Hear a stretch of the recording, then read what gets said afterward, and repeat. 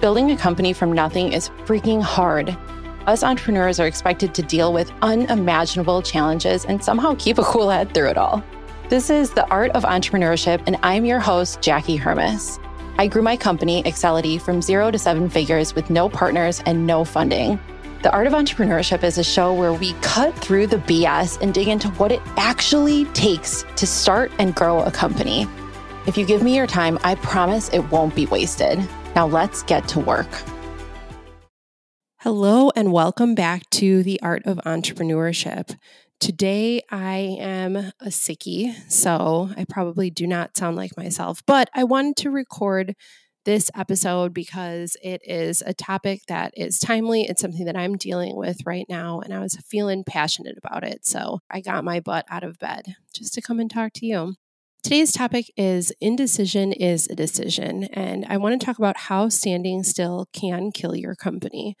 I think we've all been here before in a situation where we have analyzed so much that we have paralyzed ourselves. Analysis paralysis, aptly named, where we're kicking a decision down the road so that we don't have to make it right now. And this is the problem. Not making a decision actually is a decision. It's a decision to not act, and it really can kill your business. This is why. When you don't make a decision and you don't communicate about why you are or are not making a decision, people then make up stories in their own minds. They jump to conclusions about why you're not making a decision. They make their own assumptions, and usually they're wrong. Usually when you assume something, you're wrong. Someone can spin up an elaborate story in their mind about something when in reality, it might just be not a priority for you right now, or maybe you're scared to make a choice. There are a lot of things that can happen that can really make indecision a killer of your business. I have seen firsthand that indecision can crush a company culture. This has happened to me a few times where I needed to make some changes within the team. I needed to have hard conversations, eventually discipline people or put them on pips. And I've dragged my feet because I was scared. It didn't feel like I was scared necessarily at the time, but in reality and in hindsight, looking at the situation, I was definitely scared. Indecision in these scenarios hurts you, I guess, in two ways. One, it can be harmful to the company culture because you're letting these people stick around, and by letting them stick around, you're showing the rest of the team what is acceptable and what you'll support. And two, it can also harm the person that you're dragging through the discipline process because they're not clear on what's happening and whether or not they're meeting expectations either. And so really, these situations, especially around personnel where you're not making decisions, are good for no one except for you, because you get to play into your own fears and, not make the decision. Indecision can really hurt your company's growth as well.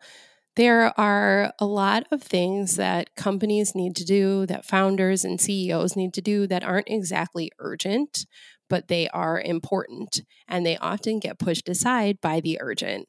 This is stuff like getting a solid messaging and marketing plan in place. I fight against this all the freaking time, selling my agency service, because it's important to have the right message for your audience.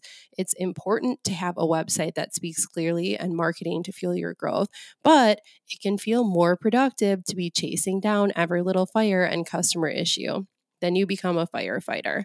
Chasing fires and operating based on urgency is a total killer of your business because you never get around to the things that are important. Now, I know I gave marketing as the example, easy for me to say as the agency owner, but there are a lot of things that are important but not urgent, like working on the foundation of your company, like hiring, like training people. Training people appropriately is not urgent, but it is extremely important. The third thing that I wanted to call out is that perfectionism is also a form of indecision. There are a lot of people that I know, and I've been this person too, that want things to be quote unquote perfect, and that's perfect in their own mind. And a lot of times the people around them don't even know what that means. And therefore, they will wait and wait and wait to launch something until it is 1000% ready to go. Aiming for perfection does not serve you or your company, and it can be a form of procrastination and indecision. And when you're doing this, you're just stalling your own success. Whenever I review something, like if some materials or a blog or an update to the website or whatever come my way, I always tell myself, no one notices that last little 5% of changes that you make except for you. Make sure it's grammatically correct, it's targeted correctly, it's compelling, and ship it. There is no need to aim for perfection. Now let's talk a little bit about how to get better at making decisions. I think the first thing that you have to do is understand what your ultimate goal is. Like, why are you even entertaining making a decision in this area? What are you hoping to achieve? And how do you know what the result of the decision you're making will be? That's part of your responsibility in making a decision, is thinking all the way through all the scenarios that could happen as a result of your decision and making sure that most of the decisions, or at least 51% of the result of your decisions, are going to end in the way that you want them to. Next is setting a deadline to make a decision. So within a certain time frame, you are going to make a decision with the information that you have on hand, period. No exceptions. That doesn't mean that you're going to turn around and say, oh, I didn't get around to it, and give yourself more time.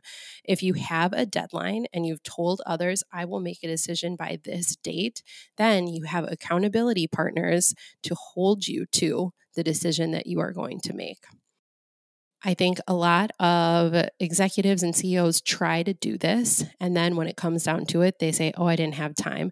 Then they kick the can down the road further, and no one's really holding them accountable because of their position. Make sure you have an accountability partner and someone that's going to force you to make a decision if you can't do it on your own. Next is determine what your process is for decision making. So, who do you ask for advice? And let me note that this can't be 20 freaking people every time you make a decision. I know some people that they need to ask their board, they need to ask their executives, they need to ask their mentors, they need to ask their friends, they need to talk to their mom. You don't have to talk to all of those people unless you're making a really big, huge decision, one that is investing a ton of money. You don't have to solicit advice from every single person that you know. Actually, I'm going to talk about that on Wednesday's episode, so make sure you tune in. The other part of determining your process is, how do you research? What sources do you use? How long are you going to research for? Just putting a loose process in place for decision making really helps. So, for example, for me, I usually talk to my leadership team and my business coach, and I might talk to my dad or my mom about big decisions, right? But a lot of the day-to-day decisions, I bounce it off my leadership team and we make them together. And that, allows us to move a little bit faster because we're not soliciting advice from a bunch of different people. 2 more notes on how to make better decisions. Number 4 is stop dwelling on tiny choices. Like, get a process and use it for larger choices, but please stop taking so much time to make small choices. Somehow we've all gotten to this place where we're cool going out and spending a bunch of money on brunch and mimosas or dinner, but we will waffle for weeks back and forth about spending the same amount of money on a shirt. It's just silly. It's honestly insane. And I do the same thing. The more you can reduce your day-to-day decisions, the better. So, for example, if you work at home, have a set place that you work and a time that you want to be there. You can pick out what you're wearing the day before. I see my husband every night lays out his workout clothes because he gets up and works out right away. So he doesn't even have to rummage around for them. He just has them right there and puts them on. Have a set schedule, have your to-do list and the things that you want to get done. Have a filter that you use to make other decisions. So here's an example of one of mine.